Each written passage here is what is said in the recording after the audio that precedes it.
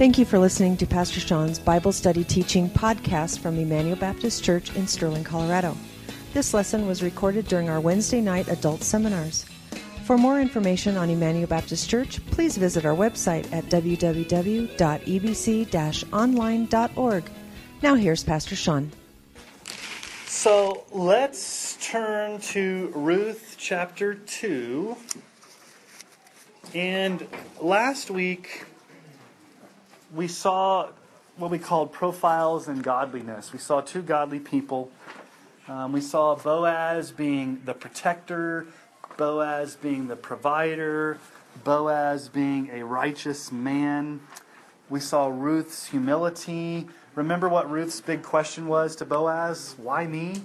Why have you been gracious to me? What did I do to deserve this? And basically, what attracted Boaz to Ruth was her conversion.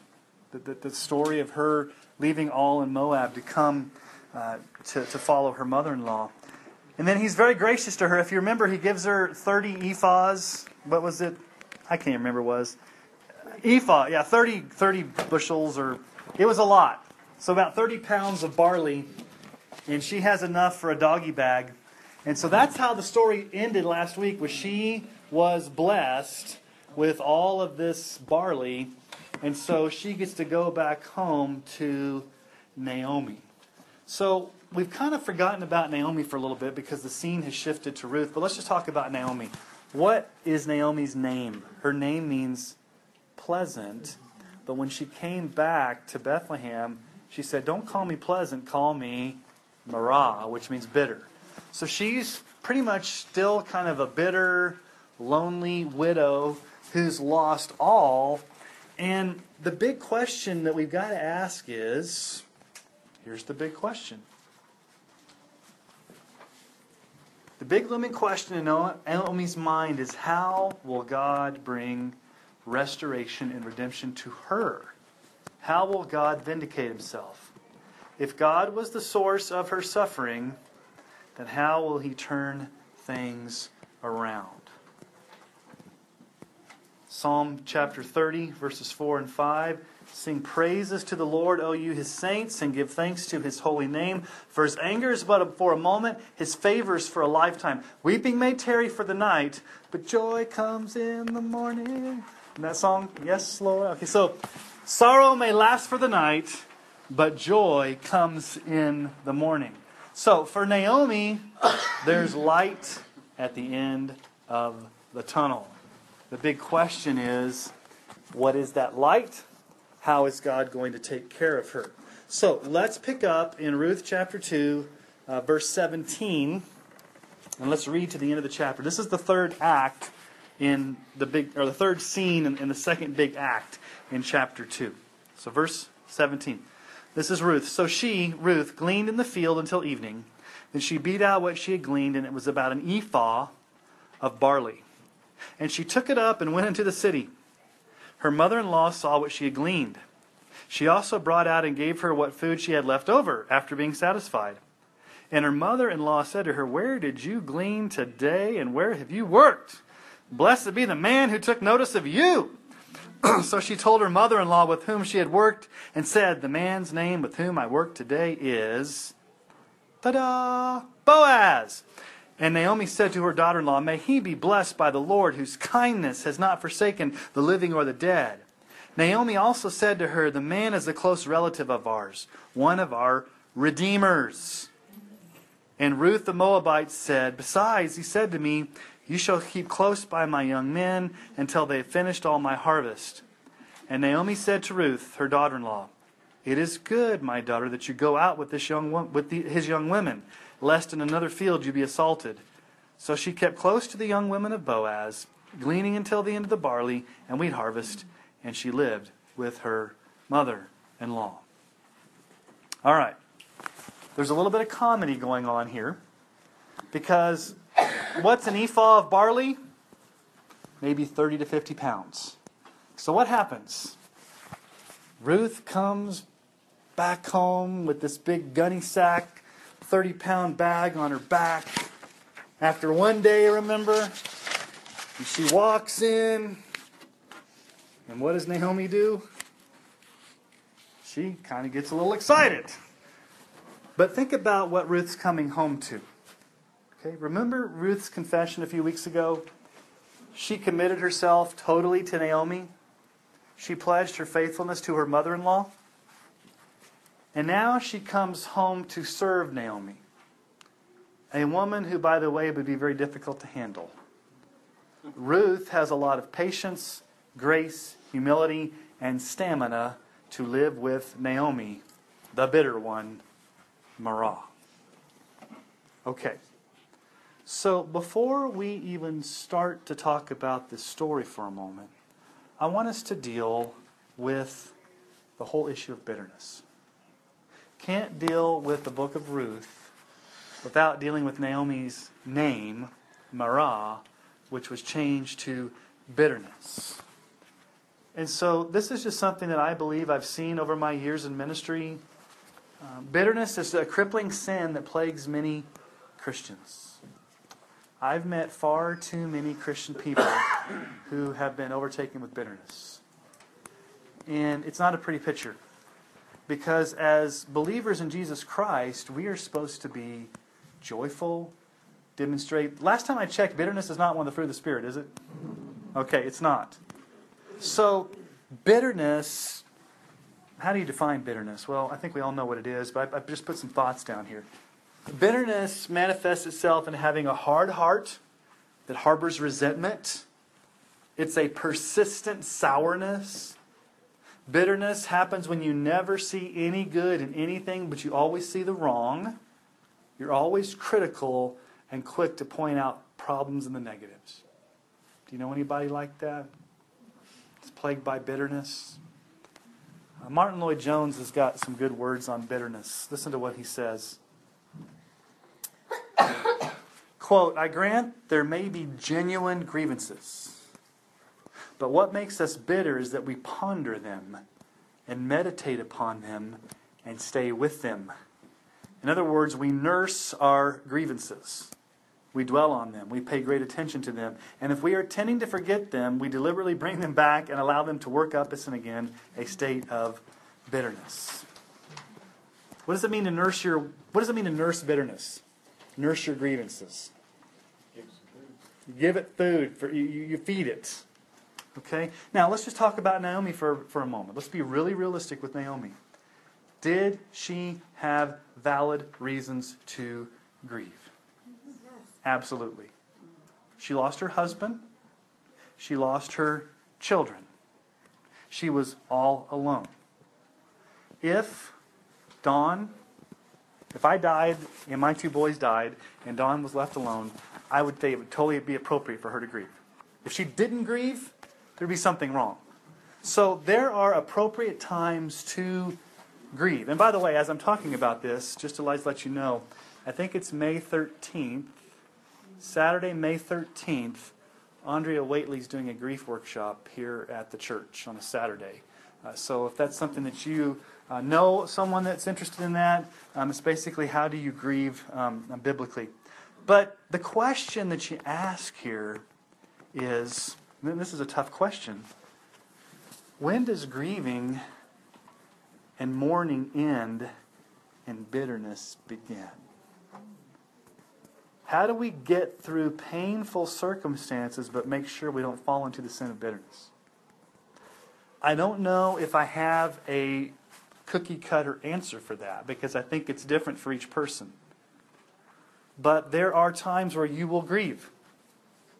You will mourn. But the question is, how long does that go until it turns into bitterness against God? Bitterness against life? And you just basically turn into a bitter person that you've never gotten over your grieving. So, let me just say this.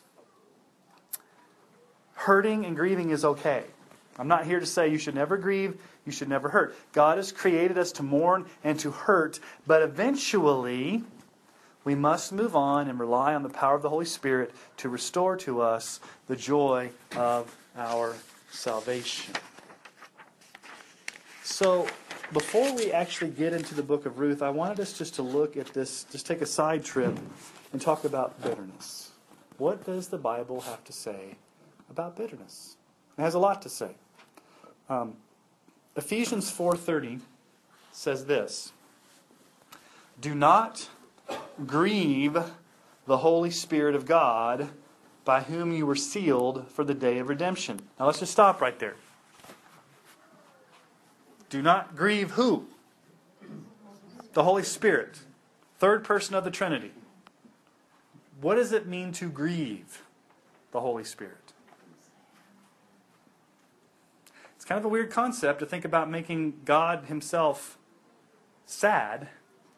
But what saddens, what grieves, what brings sorrow to the Holy Spirit? You may ask, what grieves the Holy Spirit? We don't have to guess, because in just the next few verses, Paul gives us the list of what grieves the Holy Spirit.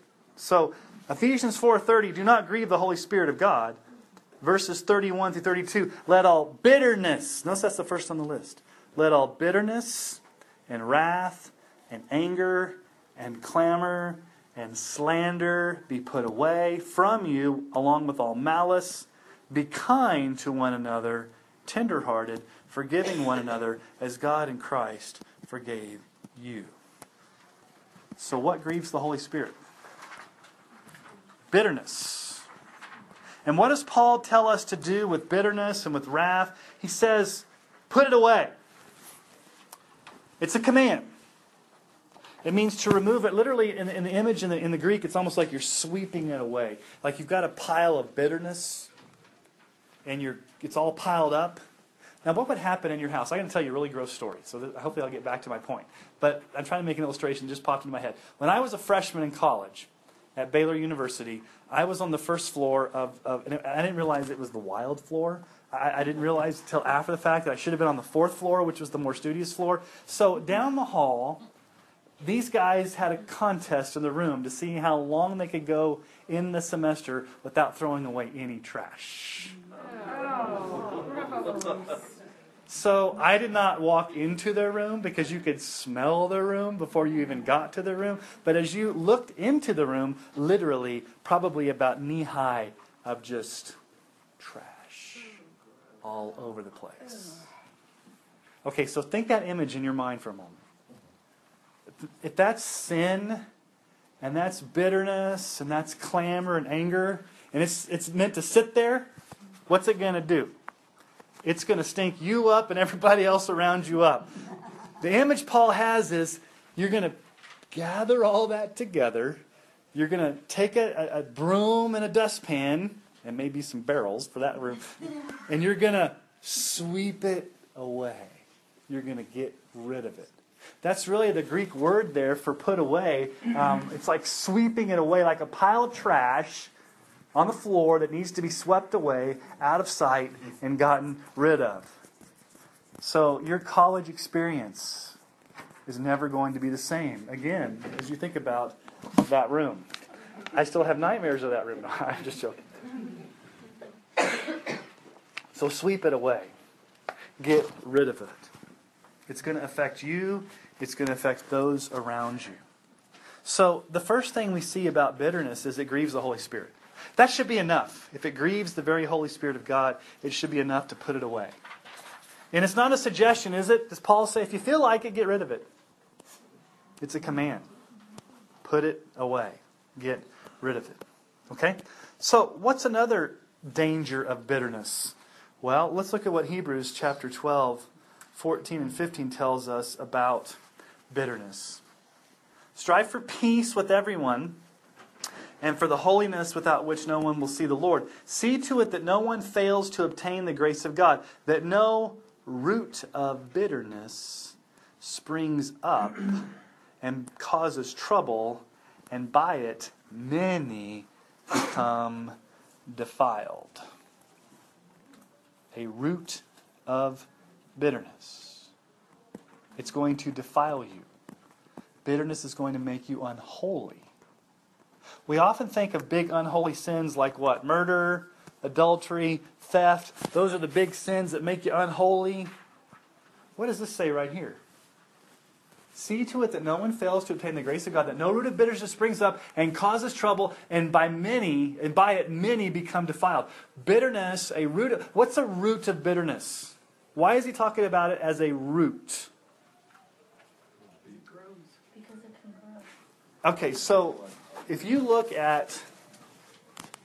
Okay, so I've often talked about root sins and fruit sins. Have I not? So, okay, here's a tree. Here's the ground. Here's the root system. Okay. Oftentimes, you have root sins, and then you have fruit sins. That's fruit. Okay. Pick whatever fruit you want that grows on a tree. When you look at that tree, what do you automatically see? The fruit, right? Fruit's not going to grow unless it has what? Roots. Okay? What oftentimes happens is there are sins deep down in your heart that have taken root way far underneath the surface of what maybe even you can see, that manifest themselves in the things that you can see. So, for example, root sins would be like bitterness. Root sins would be like lust. Would be like pride. Envy. A fruit sin would be, okay, if lust is the root, fruit may be sexual immorality. Or lying. Or stealing. Something that you do as an outward action that usually produces fruit. And oftentimes the way that we deal with sin is, what do we want to do? Try to kind of do some cosmetic work here on the fruit sins. If you don't deal with the root, you're never going to deal with the fruit. And so when it talks about a root of bitterness, what he's talking about is there are some sins that get deep down in you. And if they get deep down in you and embed deep down in you, they are going to grow and spread and take root in you. And it says it's going to defile many. It's not just going to defile you, it's going to defile others. It's going to pop up in all these different types of sins. And this goes back to Deuteronomy, because it talks about a root of bitterness. Now, it says you cannot see the Lord if you have bitterness. Without holiness, no one will see the Lord. Well, what's unholiness in the context of that passage of Scripture? Bitterness. Have you ever thought about that for a moment? If you are bitter, your ability to have close fellowship with God is hindered. Would you agree or disagree? The more holy we are in our lifestyles, the more intimate we have with the relationship with Christ, and we see the Lord, we have fellowship with Him. The more we have sin in our lives, the more it's going to prevent us from doing that. In bitterness, if I were to ask you, what's the big top 10 sin on the list that's going to be really, really unholy? Would bitterness make your top? For some of you, it may not be like, I didn't even think about that one. Let's talk about Deuteronomy 29, 18 through 19. Beware lest there be among you a man or a woman or clan or tribe whose heart is turning away today from the Lord our God to go and serve the gods of those nations. Beware lest there be among you a root bearing poisonous and bitter fruit. One who, when he hears the words of this sworn covenant, blesses himself in his heart, saying, I shall be safe, though I walk in the stubbornness of my heart. Here, Moses equates bitterness with stubbornness and a hard heart. So what did Barney Fife used to say? Nip it in the bud. You guys, some of you are like, I have no idea what he's talking. You guys never watch Andy Griffith? Nip it in the bud. What does the writer of Hebrews tell us? When a root of bitterness grows and spreads, it defiles many. It spreads its cancerous poison to everyone in its path. Let me ask you a question. Is bitterness contagious? Yes. You get a group of people together and you start talking about stuff and complaining about stuff and belly aching. Is it easier to bellyache and join in, or is it easier to stop them and say, let's stop this conversation? What's easier to do? Join in. Because we want to nurse our wounds, we want to live in our bitterness, and we want to find other people to take up our bitterness with us. Pretty soon everybody's bitter. And it's going to defile many. It's going to be poisonous. Okay, so number 1, bitterness grieves the Holy Spirit. Number 2, bitterness is like root that if it spreads, it's going to defile many. All right, let's look at one other place. And I will say the third thing about bitterness is it's demonic. That should get your attention. James 3:14 through 18.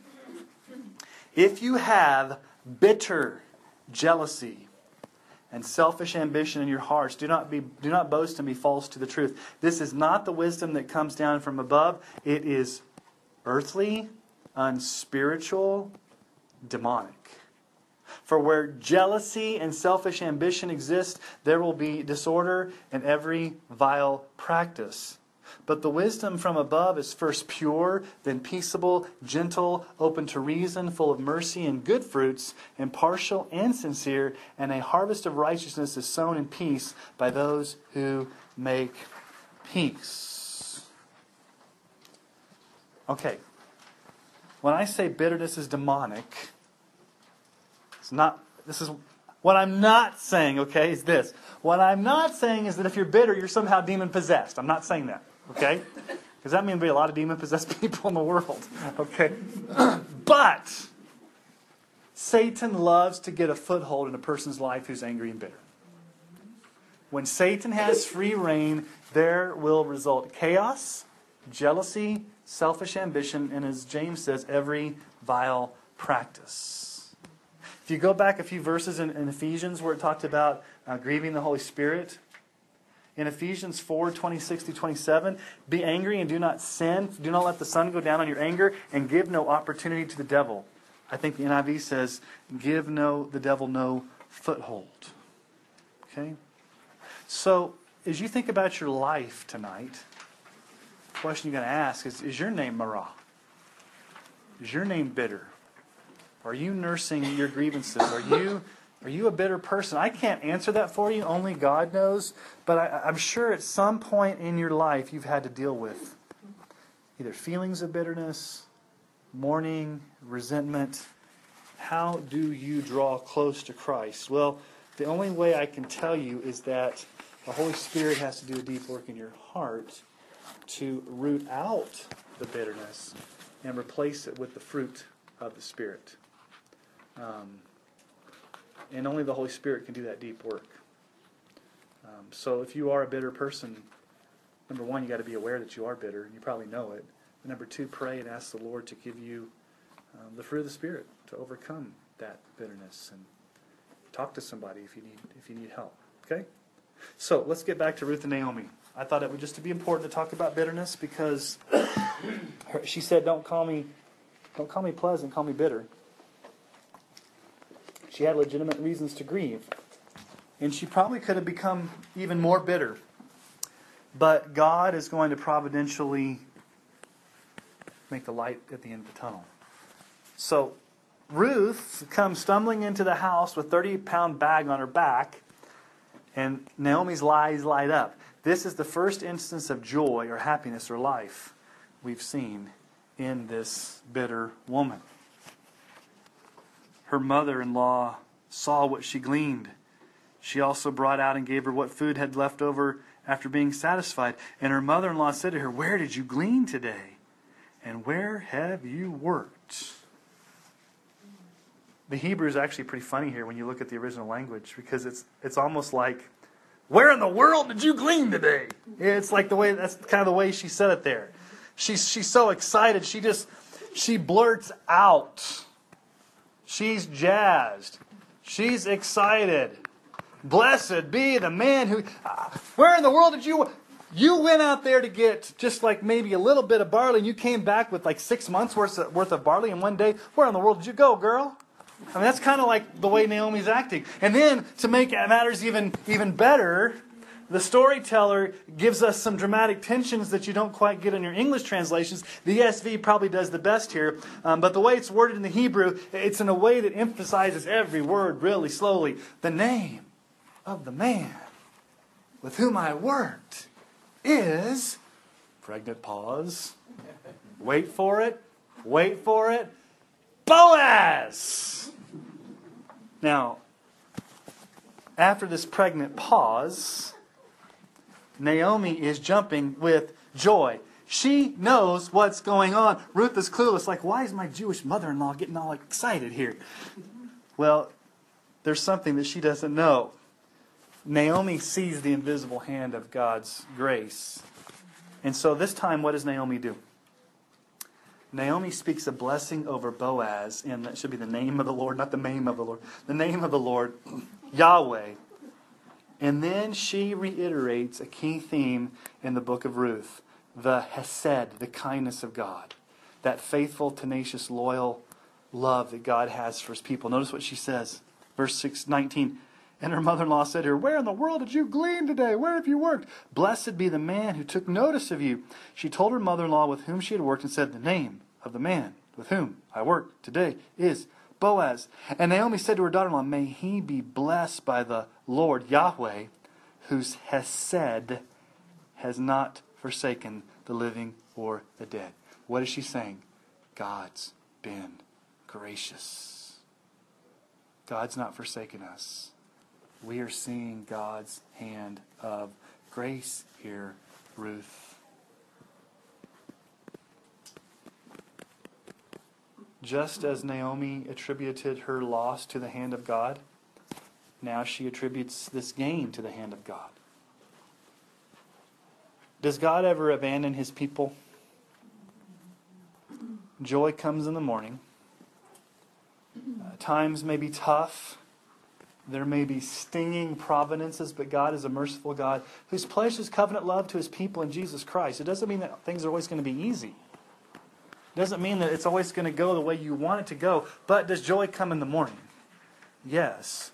God never leaves or forsakes you. God is going to come through. God's going to take care. God's going to come to the rescue because what's His character? He is a God of chesed. Trying to wake you guys up tonight. He's a God of steadfast love. What did God say to Moses? You remember the story of Moses?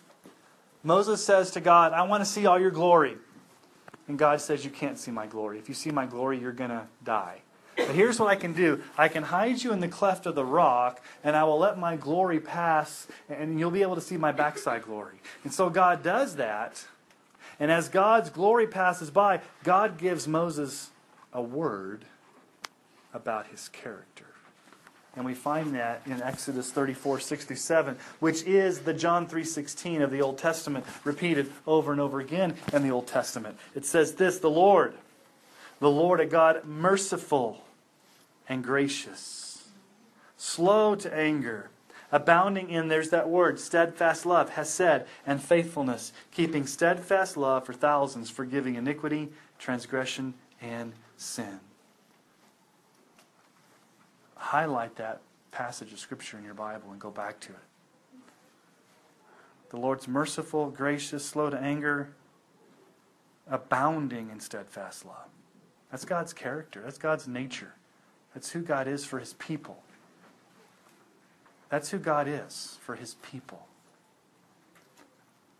And Paul reiterates this in Romans chapter 8, 31-32. What then shall we say to these things?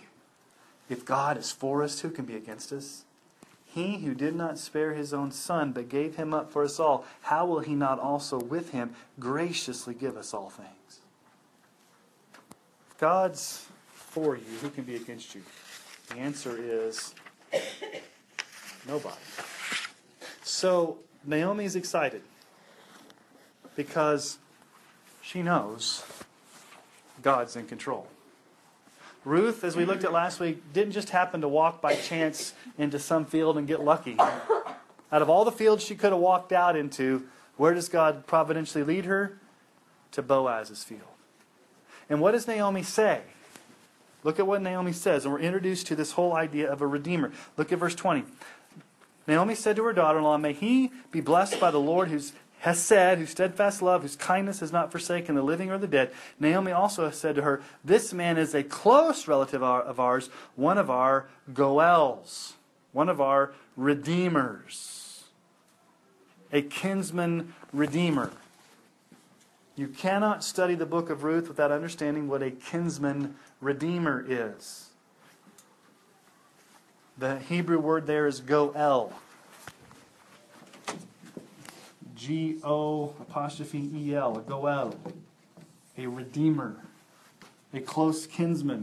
A relative redeemer. Now, what in the world was this? What's a redeemer? What's a kinsman redeemer? There's 5 things that the Old Testament teaches about a kinsman redeemer. So let's talk about this, because you can't jump into the book of Ruth and understand these cultural things without understanding some background. So we don't have kinsman redeemers today. We don't have this we don't have these types of laws, so we need to understand the laws of the day, the culture of the day, especially back in Deuteronomy and Numbers and Leviticus, how all this was laid out. So number 1, just to kind of tell you what this is, this was an Israelite family law that was laid out in Leviticus and Numbers and was basically to help propagate the family name. What was so important back in that culture? That you carried on the name so that you could have property and so that the name was carried on. You give it to your firstborn son and he would give it on. And so if you died without any offspring, in that culture that was the worst thing that can happen to you. And so this was a way to make sure that the family name got carried on. So there were 5 obligations of a kinsman redeemer or a close relative who had to fulfill by law. So legally, these were the obligations of a kinsman redeemer by Israelite law. Here's the first. If for some economic reasons a family member had to sell land, the kinsman or Goel was responsible for repurchasing the property according to Leviticus 25.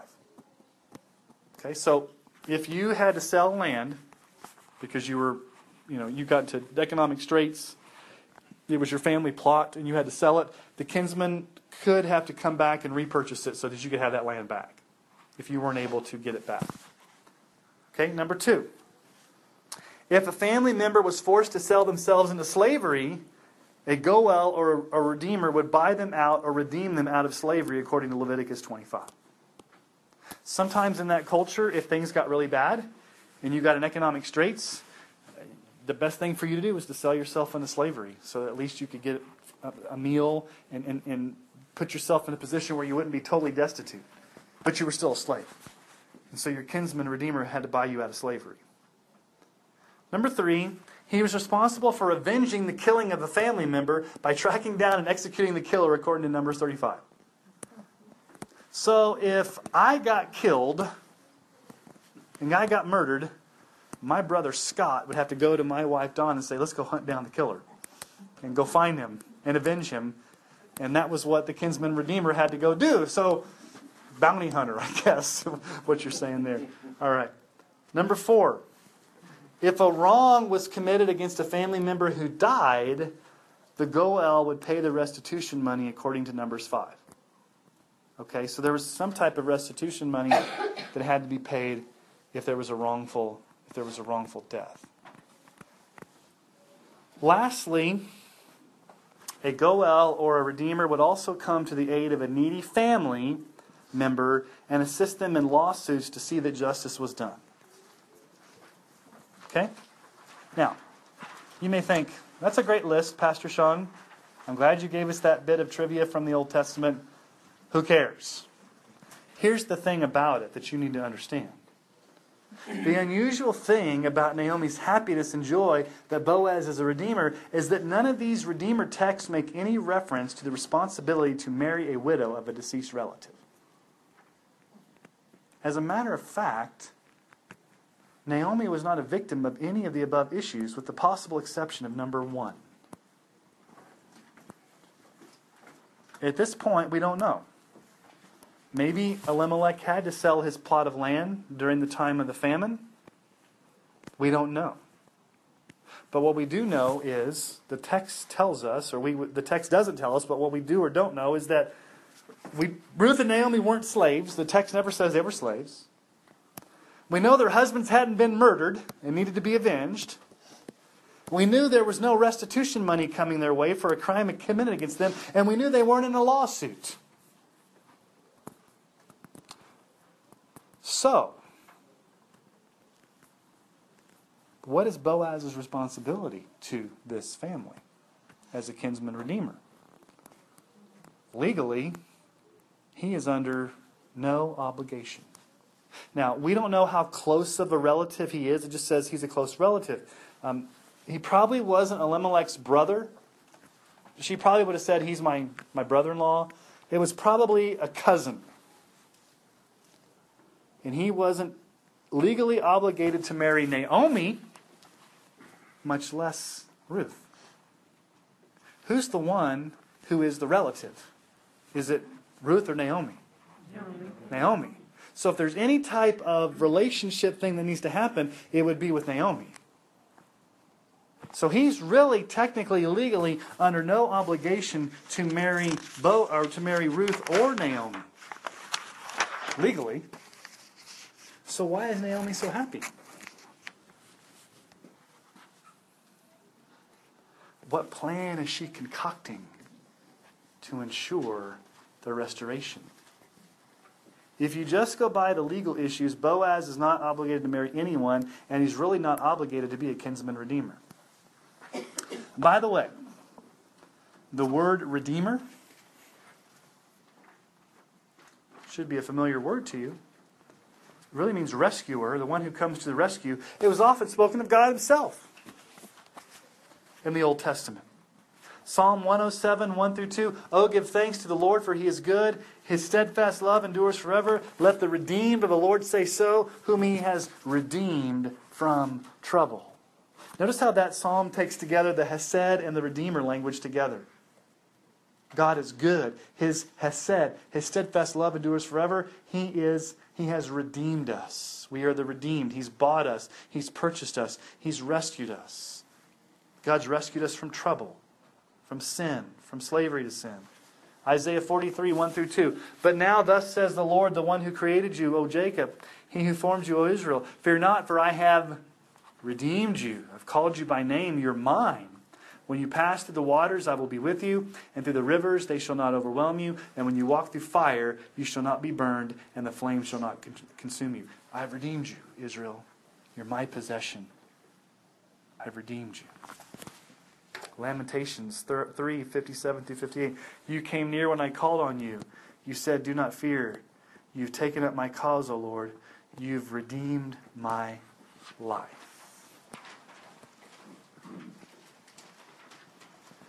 Let me just ask you a question.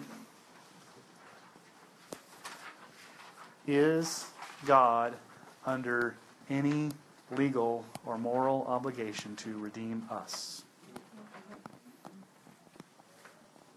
Why does he do it then?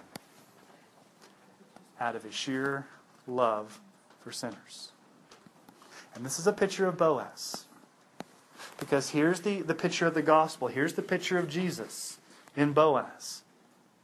If Boaz is going to come to the rescue of Ruth and Naomi, it's not because the law is somehow demanding him to do it or forcing his hand. It's because of his grace and his willingness to show mercy. It's a voluntary grace, and that is exactly what Jesus shows us. He's not obligated to love us or show us mercy or even to die for us, but because of his grateful love for us, he chose to go to the cross. Don't ever, ever, ever let the words come out of your mouth, God, you owe me. Does God owe us anything? No. Yes, he does. The one thing God owes us is the wages of sin is death. So if God owes you anything, it's death. It's separation. It's sin. So God chooses out of his free grace, out of his steadfast love, out of his mercy, to choose to save us, to love us. And that's what Jesus said. Jesus said in John 10 as the Good Shepherd. John 10, 17 through 18. For this reason the Father loves me, because I lay down my life, that I may take it up again. No one takes it from me, but I lay it down on my own accord. I have authority to lay it down. I have authority to take it up again. This charge I have received from my Father. Jesus went to the cross because he wanted to. Nobody forced him to. He wasn't obligated to. He did it out of sheer mercy. And that's what Boaz is going to do here. There's no legally anything binding on Boaz to redeem Ruth and Naomi. He is a picture of Jesus in the fact that he does it voluntarily, he does it graciously, he does it because he wants to do it. And that's how Jesus treats us. Now, Naomi has something up her sleeve. What does she tell Ruth? Verse 22. Naomi said to Ruth, her daughter-in-law, "It is good, my daughter, that you go out with his young women, lest in other fields you be assaulted." Okay. What's this all about? Remember they came back at harvest time? According to the Israelite calendar at that time, the barley harvest was about 1 month. Remember they came back right at the beginning of barley harvest, so there's a month. And it was followed by wheat harvest, which was probably another 2 months. So from April to June, about now, in Israel, she would have 3 months to do what?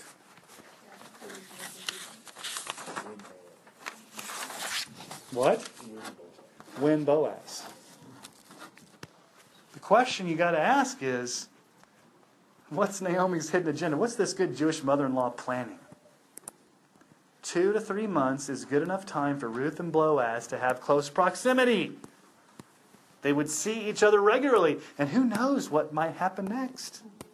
Have not we seen these supposed coincidences happening? What's going to happen next that's going to, quote unquote, surprise us? Now remember, what does she say? Stay close to the young women, lest you be assaulted. What did we talk about last week? It's the time of the judges. She could be dangerously harassed, assaulted. Basically, she was fresh meat out there for these little Jewish boys to pick up a new wife, if you thought about it. So, verse 23, so she kept close to the young women of Boaz, gleaning until the end of the barley and wheat harvest, probably about 2 to 3 months, and she lived with her mother-in-law. Okay. She works through the harvest, and yet there's a deafening thud at the end of verse 23 that's supposed to jar us. She lived with her mother-in-law. That's real romantic. That's real promising. At the end of 2 months, 2 things come to a screeching halt. First of all, the provision of food comes to an end. No more barley harvest, no more wheat harvest, no more opportunity for food. They would have to fend for themselves, or at least wait for the next, store up enough to wait. But secondly, what would also come to an end? She wouldn't have an opportunity to be out there with Boaz. Regular contact with Boaz. So Act 2, chapter 2, ends with an unsettling twist. It's almost like a letdown.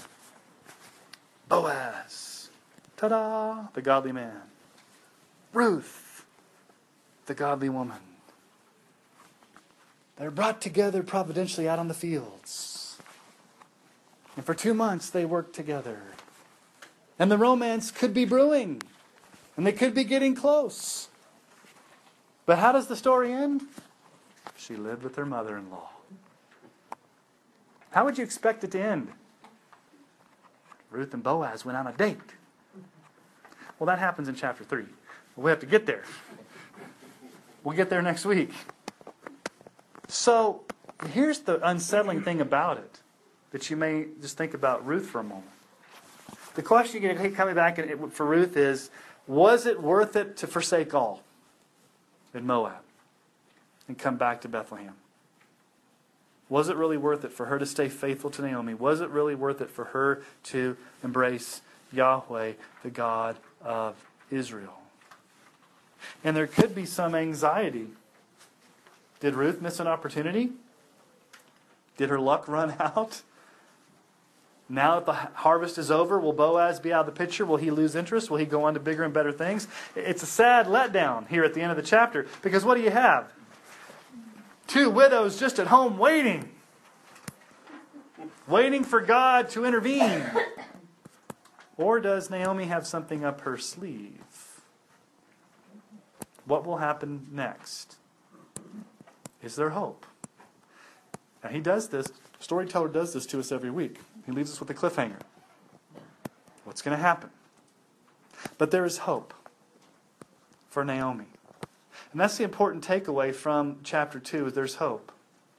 Because a bitter, desperate woman is brought to new life. And she's given hope to the prospect of a redeemer.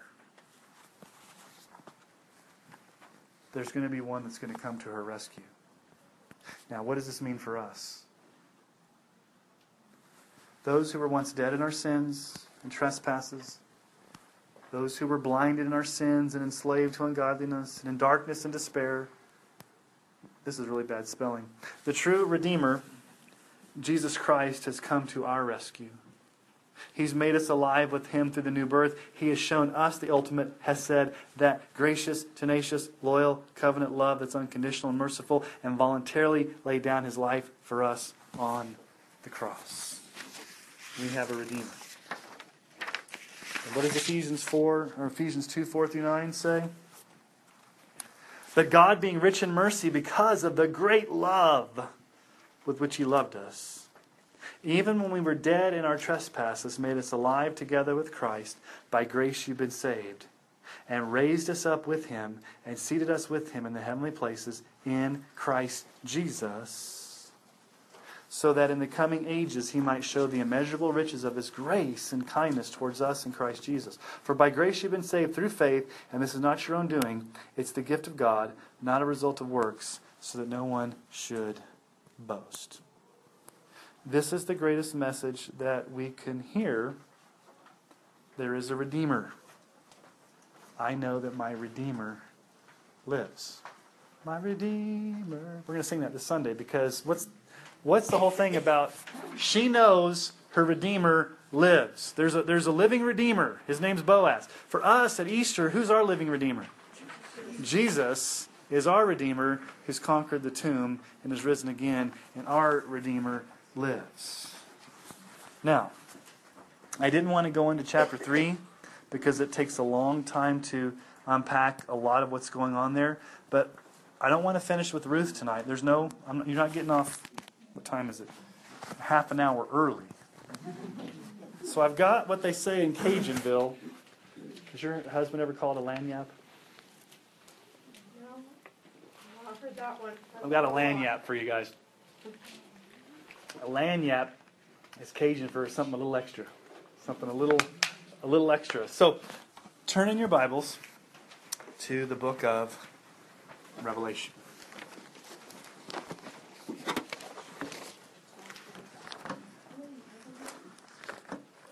You guys always want to do Revelation, right?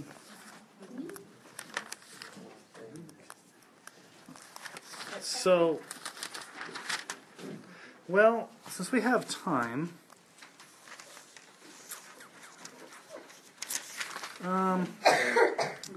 let's turn to chapter 5.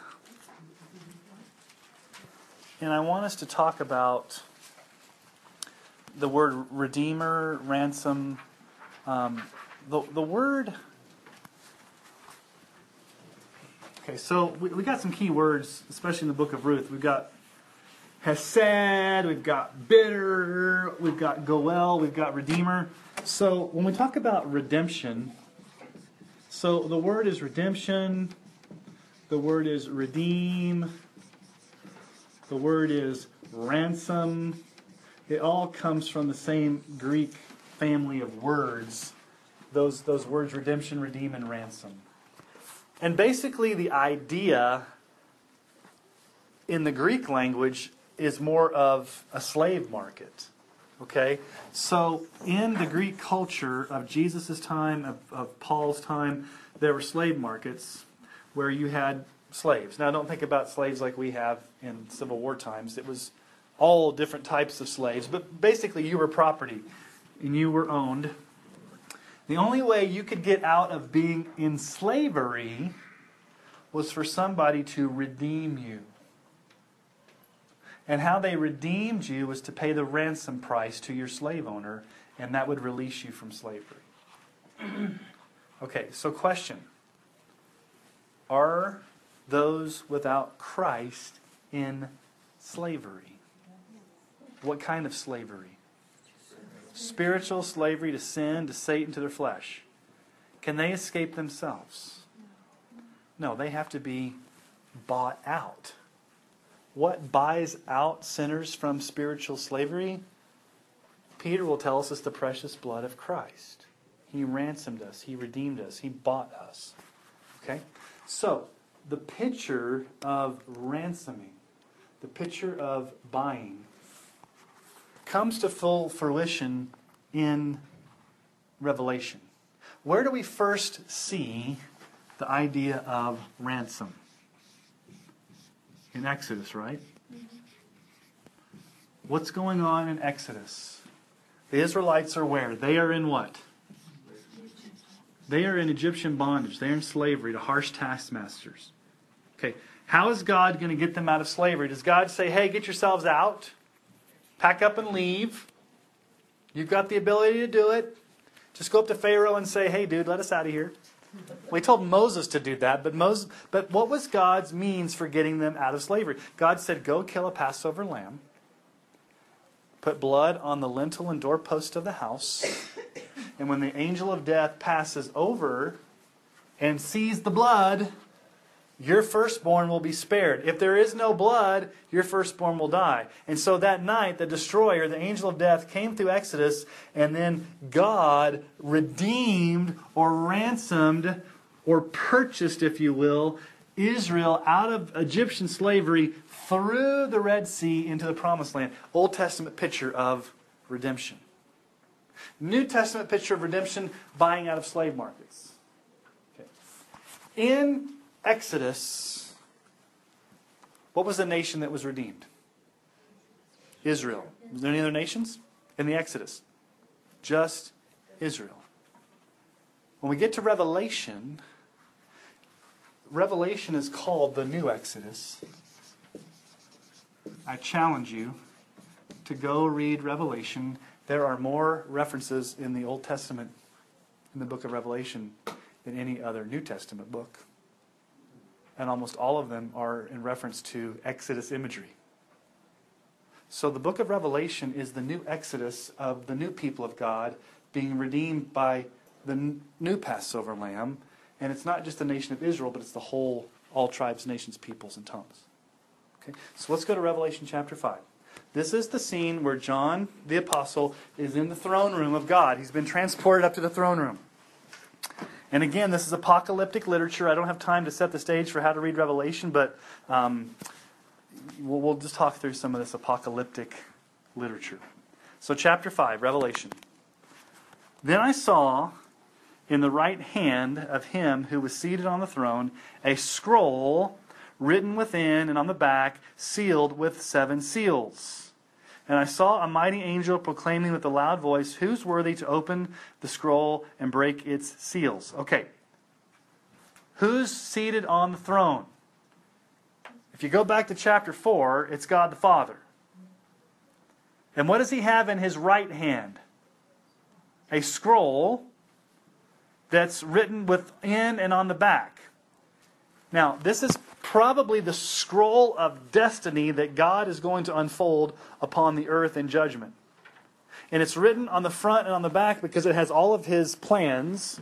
And it's sealed with 7 seals to represent perfection. So this is God's perfect, ordained plan to bring about his will on the earth. And what's the angel's question? Who is worthy to walk up to God and grab that out of his hand? Is anybody worthy to go walk up and grab God's plan out of God's hand? The only person that's worthy is if you're God in the flesh. Jesus. So, verse 3, no one in heaven, on earth, or under the earth was able to open the scroll or look into it. And I began to weep loudly because no one was found worthy to open the scroll or to look into it. So, what's John doing? It's hopeless. There's no human person, there's no angel, nobody can go inaugurate, institute God's plan for the ages.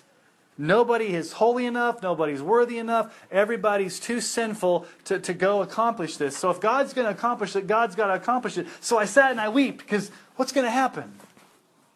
And then verse 5, one of the elders said to me, and don't ask me what these elders are. I don't know if they're angelic beings, I don't know if they're actual people, they're just elders. And what did he say to John? Weep no more. Behold, the Lion of the tribe of Judah, the Root of David, has conquered, so that he can open the scroll and its 7 seals. Don't cry, John, because there is someone who's able to take the seal, the scroll. A lion. And not just any lion, but who? The Lion from the tribe of Judah. The Root of David. He has conquered. That's the Greek word Nike. He can open it. So who's the Lion of the tribe of Judah? Jesus. Okay, so what is John going to expect to see when he turns around? He's going to expect to see a lion. A roaring lion ready to go conquer. Wouldn't you expect that's what John's going to turn around and see? Because the elders just told him, a lion, the tribe of Judah, is going to take this scroll from God's hand. Well, let's see what happens. Verse 6. Between the throne and the 4 living creatures among the elders, I saw a lion. No, is that what it says? I saw a lamb standing as though it had been slain. So what does John see? Does he see a lion or a lamb? Yes.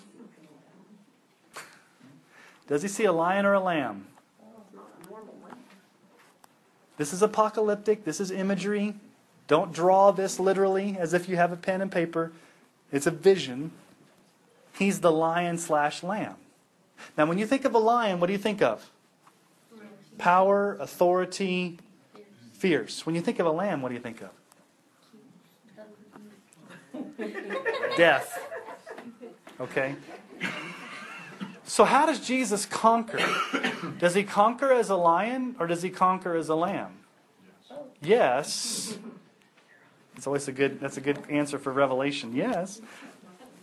Okay, so he had 7 horns and 7 eyes, which are the 7 spirits of God. Don't take this literally as if there's a lamb there with 7 literal horns. 7 horns is a number of, it's symbolic of perfection, of authority. 7 eyes, Jesus sees all things. The number 7 is symbolic of completeness or perfect. So this lamb, this Jesus, verse 7, he went and took the scroll from the right hand of him who was seated on the throne. And when he had taken the scroll, the 4 living creatures and the 24 elders fell down before the throne, or before the Lamb, each holding a harp and golden bowls full of incense, which are the prayers of the saints. Now, let me draw this for a moment. When you go back and look at chapter 4, you are in the throne room, and there's the throne. And God the Father is seated on the throne, but you can't see him because he's brilliant, he's shining, he's bright. And closest to the throne are these 4 living creatures. And they've got wings. You can't draw them. They're just 4 living creatures. They're the highest angelic beings that are the closest to the throne of God. And then around them, you have what? The 24 elders. 24 being a multiple of 12. 12 tribes of Israel. 12 apostles. A totality of representation of the people of God. Don't ask me who these elders are. Are they angels? Are they elders? I don't know. I don't think anybody knows. But, what do they do? What does it say there? Verse 8. When he had taken the scroll, the 4 living creatures and the 24 elders do what? They fall down before the Lamb. What are they holding in their hands? A harp. Now, when you think of a harp, don't think of some guy up there in a diaper, a baby in a diaper going brink, brink. That's not what we're talking about here. It's a kitaron. A harp in the Bible is more like a guitar. It's a joyous type thing. Now, don't ask me how they're playing with living. I don't know how this is all happening. The symbolism here is that this is joyous, heartfelt, exuberant, humble worship before King Jesus. And they're going to sing a new song. What's the song that they sing? Let's look at their song. This is what they're singing. This is what they're going to be singing in heaven. This is what the songs in heaven sound like. Worthy are you to take the scroll and open its seals. Why? For you were slain. Slaughtered, literally. And by your blood, you what? Ransomed. There's the word there. You ransomed. You bought. You purchased. People, for who? For God. From where? Every tribe, language, people, and nation. Not just Israel. And you have made them a kingdom and priests to our God, and they shall reign on the earth. Why are they praising Jesus? Because of His death on the cross, being slaughtered as the lamb, buying people for God from every tribe, tongue, language, and people. So, is God a God of only the Israelites? No. If not, none of us would be here. He is a global God. And you see here every tribe, a representative. I don't think this is saying that everybody's going to be saved. I don't think you can. This is not universalism where every single person is going to be saved. He ransomed people for God from, out of. So I think there's going to be a representation of God's people from every tribe, language, and people and nation. And when we talk about tribes, language, peoples, and nations, we're not talking about countries. We're talking about ethnes. Nations in the Bible means more than just geopolitical nation states. It means ethno-linguistic people groups. In India, there's about 4,000 of those people groups. There's probably 4,000 different languages. So, just among the tribal people that we go to in India, there's 13 tribes in that area. And they all speak somewhat of a different language. And they're ethnically different. So, God is doing a work in the world right now through missions, through global missions, to send people out to share the gospel of Jesus so that this can become a reality. Now, what ends up happening? Verse 11, then I looked and heard around the throne and the living creatures and the elders. Okay, there's another layer there. Who's next? The voice of many angels numbering myriads of myriads, thousands of thousands. Okay, so what's the outer thing here?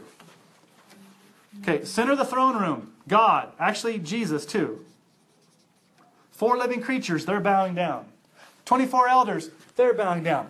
Who do you have next? A buku of angels.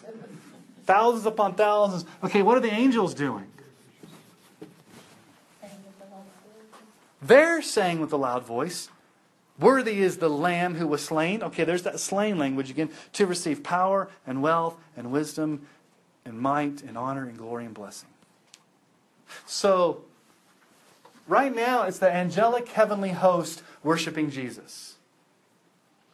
Whoever the 4 living creatures are, whoever the 24 elders are, and whoever the angels are, they're probably not people. They're angelic. But then there's one last group. Let's look at the last outer group. Verse 13. And I heard every creature in heaven and on earth and under the earth and in the sea and all that's in them saying to Him who sits on the throne and to the Lamb be blessing and honor and glory and might forever and ever. And the 4 living creatures said, Amen. And the elders fell down and worshipped.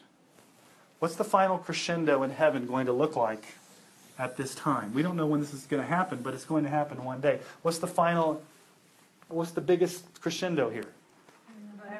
All creation. Now, here's my theological question.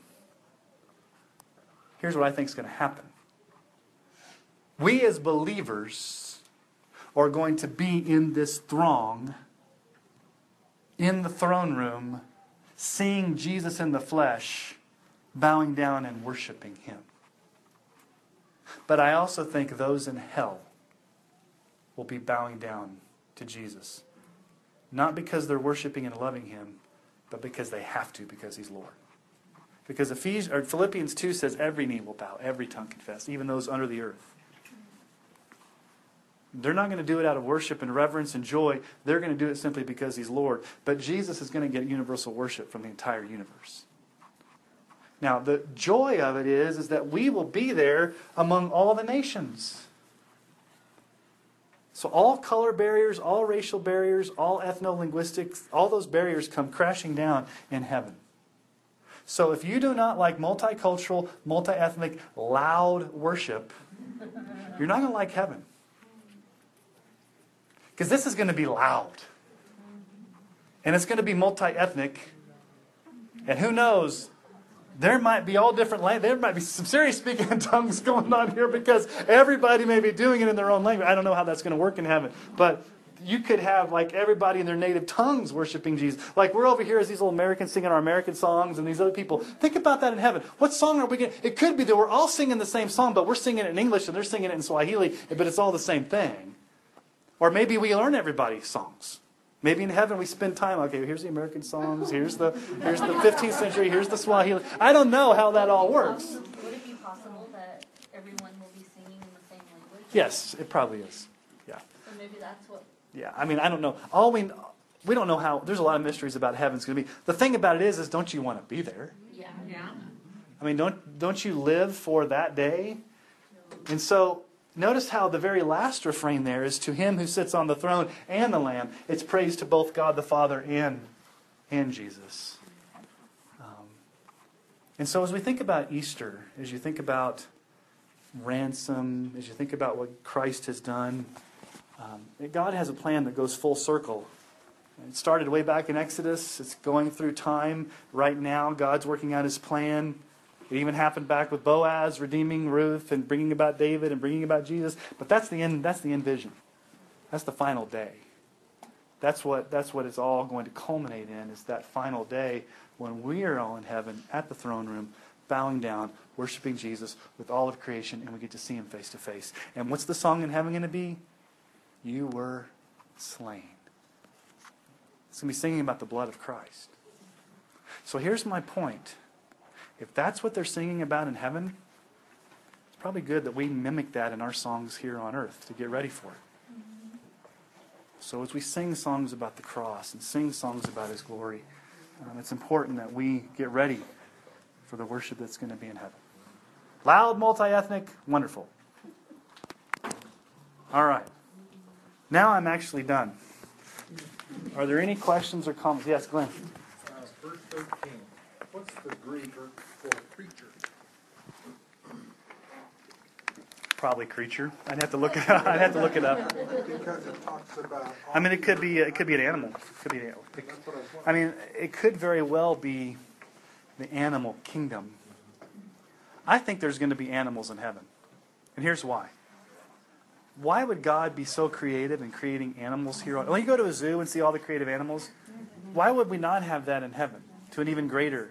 There may be some animals in heaven that he's just waiting for us to get there. Like maybe C.S. Lewis had some insight in Narnia with some, I don't know. But I'm just saying, why all the creative, think about this for just a moment. All of the creativity and beauty and glory and majesty you just see on this planet that God has created here in a fallen world, why wouldn't it be even greater in a perfect heaven? Taller mountains. It's going to be a material world. It's not just we're going to be floating around on clouds up there playing harps. It's the new heavens and the new earth. I don't know. We'll have to wait till we get there. But I don't think God would go to the length of creating all different types of animals to not have them in heaven. Now, I'm not saying all dogs go to heaven and you're going to be reunited with your pet. I don't know. That's something that's probably, that's a different story. I mean, I'm not. But the main point is that it's going to be perfect and we're going to be in Christ's presence. So, Glenn, I don't know if that answers your question or if that was your deep insights. Yeah. So, any other questions? Yes. Heather. Okay, so normally, Bible verses help combat, our thought life, going back to the bitterness. Yeah. Can you think of a good verse off the top of your head to memorize, if you struggle with bitterness? Yes. I wish the ladies over at that conference, the 8 gates, the 8 bars of, so go to Philippians 4:8. Let's turn there real quick. What is it, the 8 bars of yeah, that was a good. So go to Philippians 4:8. It's a good question, Heather. So Philippians 4:8 says, "Finally, brothers, whatever is true, whatever is honorable, whatever is just, whatever is pure, whatever is lovely, whatever is commendable, if there's any excellence, if there's anything worthy of praise, think about these things." So the command in that passage is to think about those things. So you've got a grid. If you start getting bitter thoughts or bitter attitudes, pull that verse up and start going through that list. Is what I'm thinking true? If it's not, I need to get that thought out. Is what I'm thinking honorable? And you can just maybe start looking at that, and then as those negative, bitter thoughts come, you replace those with thoughts about who God is and who you are in Christ and things like that, and ask the Holy Spirit to take those. Does that help you? Yeah. Okay. That's probably like a good grid. So any thought that comes in, take it through that grid of those 8 things and say, okay, is what I'm thinking, what I'm experiencing, what I'm feeling, does it match what I'm supposed to be thinking about? And if not, I need to get it out and think about something that is worthy.